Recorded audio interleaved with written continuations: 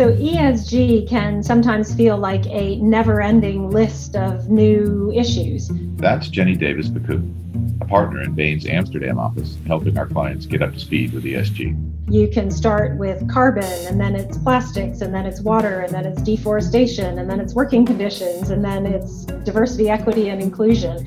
And it's easy for companies to get overwhelmed. As the list of ESG concerns continues to expand, so does the list of ESG strategies, ranging from the defensive do no evil approach all the way through to impact investing.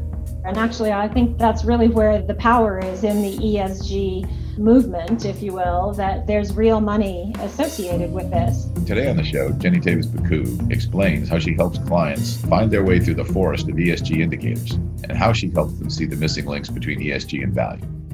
I'm Hugh MacArthur, head of Bain's Global Private Equity Practice, and this is Dry Powder. How do private equity firms that really don't have a fully formed strategy, how do they actually put this on the front burner and get going? I think the first thing to do is take an X-ray of the portfolio and see where are there risks and also where might there be opportunities. I think the second thing is really to think through what is the positioning that you want to have on this agenda. Could be anything from just do no harm to actually diving in and doing an ESG value creation plan, as we've done recently for a number of our clients. The other thing that we do is potentially picking an issue or two where they know it's going to be relevant for the bulk of the companies in their portfolio. That might be carbon, might be waste, it might be diversity, equity, and inclusion, and actually starting to think about the specific opportunities that are in their portfolio around those issues. And then it's the key metrics and translating that into the value creation with the milestones that you would expect. You know, Jenny, one of the things that has always confused me about ESG is that it just seems like there's such a huge range of issues that it covers. How can a client begin to track such a wide range of things that you just described?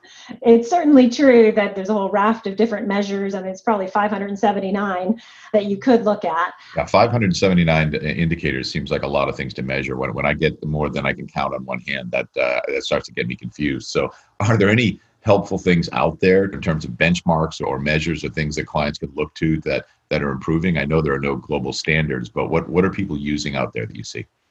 Yeah, so hopefully the global standards will be emerging, and we do see the big four accounting firms actually coming together to try to define a smaller set of measures or other similar efforts. One thing that companies often find useful is something like EcoVadis, which is a assessment company that Bain has partnered with for a number of years. Even though it covers all the range of different issues, it can come down to a single score, and you can then decompose that into 3 or 4 areas that you really need to focus on to improve that. And how do you do that? How do you help clients hone in on the indicators that are really relevant to their portfolio? So to some degree, the material issues are not rocket science. You'll know if you've got a carbon problem if you're in a resource-intensive industry. You can also use scans like EcoVadis to really try to identify the material issues. After that, it's really a debate as to where actually strategically you want to position yourself on those material issues. And actually, do you want to be a leader on something like carbon, or do you want to actually just be amongst the pack? It'll be an assessment of where the value creation opportunity is. Do these opportunities naturally present themselves to firms that start tracking these ESG indicators, or do leadership teams really have to change their conceptual framework around ESG? How do they think about it? So they don't need to change their conceptual framework. They need to do what they've always done, which is start with the customer and really listen to what it is that customers are looking for and what's going to get them excited. And what they'll see is actually in pretty much every industry, consumers are looking for things that are more sustainable, that use less material, that are better for you, that are better for the planet. And by taking that customer lens and introducing a perspective of ESG and what is it that you can bring to those customers, that is where you really start to unlock the value. Can you give an example of a client that you worked on that discovered a financial opportunity through using ESG? A pretty inspiring example is a recent private equity acquisition of a food business. And going in, that food business was actually pretty poor when it came to health ratings of its products. It was relatively high in fat, sugar, and salt, and they didn't really have anything that was taking advantage of the trends towards healthier eating, more natural ingredients. And what that company has done is really transform their formulations when it comes to calories and products. They've repositioned away from plastic, and they combine that with a marketing transformation to really reposition the brand such that they would appeal to more of the millennial consumers with some of these promises of more sustainable, more natural, palm oil free at the heart of the brand proposition. And they've really seen tremendous turnaround, both in terms of top line as well as bottom line performance.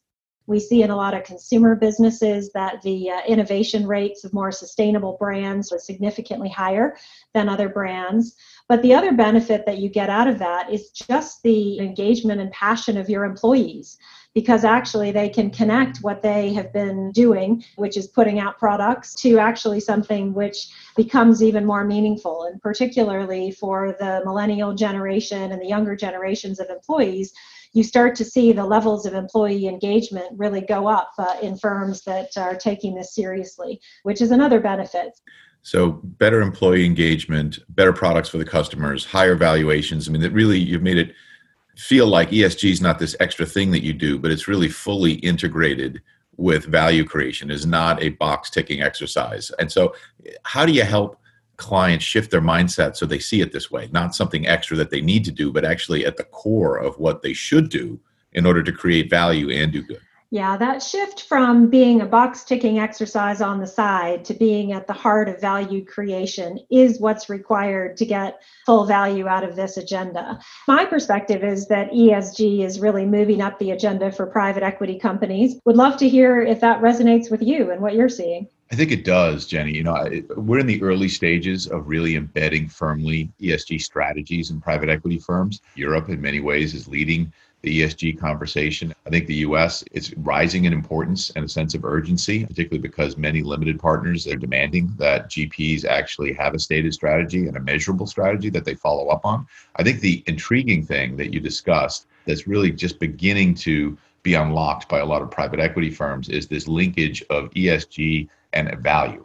The fact that this is not something extra, that it can be an integral component of the value creation plan and actually lead to much better investment results going forward. And I think some of the leading firms that do this, they don't even talk about it in terms of ESG. They talk about delighting customers. They talk about gaining market share. They talk about engaging employees and making the best possible product and service.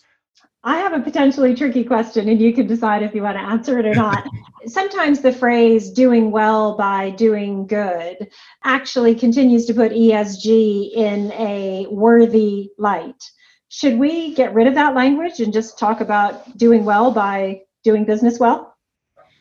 I think that's a terrific goal. And I think it's something that we can work to. I think for the private equity industry, trying to figure out ESG and how to actually create value while doing that means the phrase is going to be around for a little while. I mean, I've used it multiple times. I use it all the time because I think there is a degree of skepticism around whether or not ESG can really create value. Everyone understands that it's the right thing to do for our planet, but not everybody understands that actually I can create more value by implementing sustainable policies that make economic sense as well as do well for the world. There have been mistakes in the past, and that drives a lot of the skepticism. There are, I think, a variety of public indexes out there right now that are ESG indexes, sustainability indexes, and they outperform when you look at some of them, but there are questions raised. If you look under the hood of what companies are in some of those indexes, there are companies and industries that at first blush you would not think would be in an ESG index. And so I do think that there is a level of skepticism. And until it's proven that there's an outperformance, from a private equity perspective at least, on a repeatable and sustainable basis, that this skepticism will be around. The good news is I think we are starting to see investments that are paying off for different firms, where the firms themselves believe in private equity that they need to fully incorporate ESG into the value creation plan. And to your point, they don't use the letters ESG anymore. Yeah, just picking one or two of your portfolio companies, really looking at ESG and the value creation that can come from it is probably the best way to help make that mindset shift. Jenny, this has been a terrific conversation. Really appreciate all of your insights and commentary. Thanks very much for coming by today. Great. Well, thanks for having me join you. Really enjoyed it.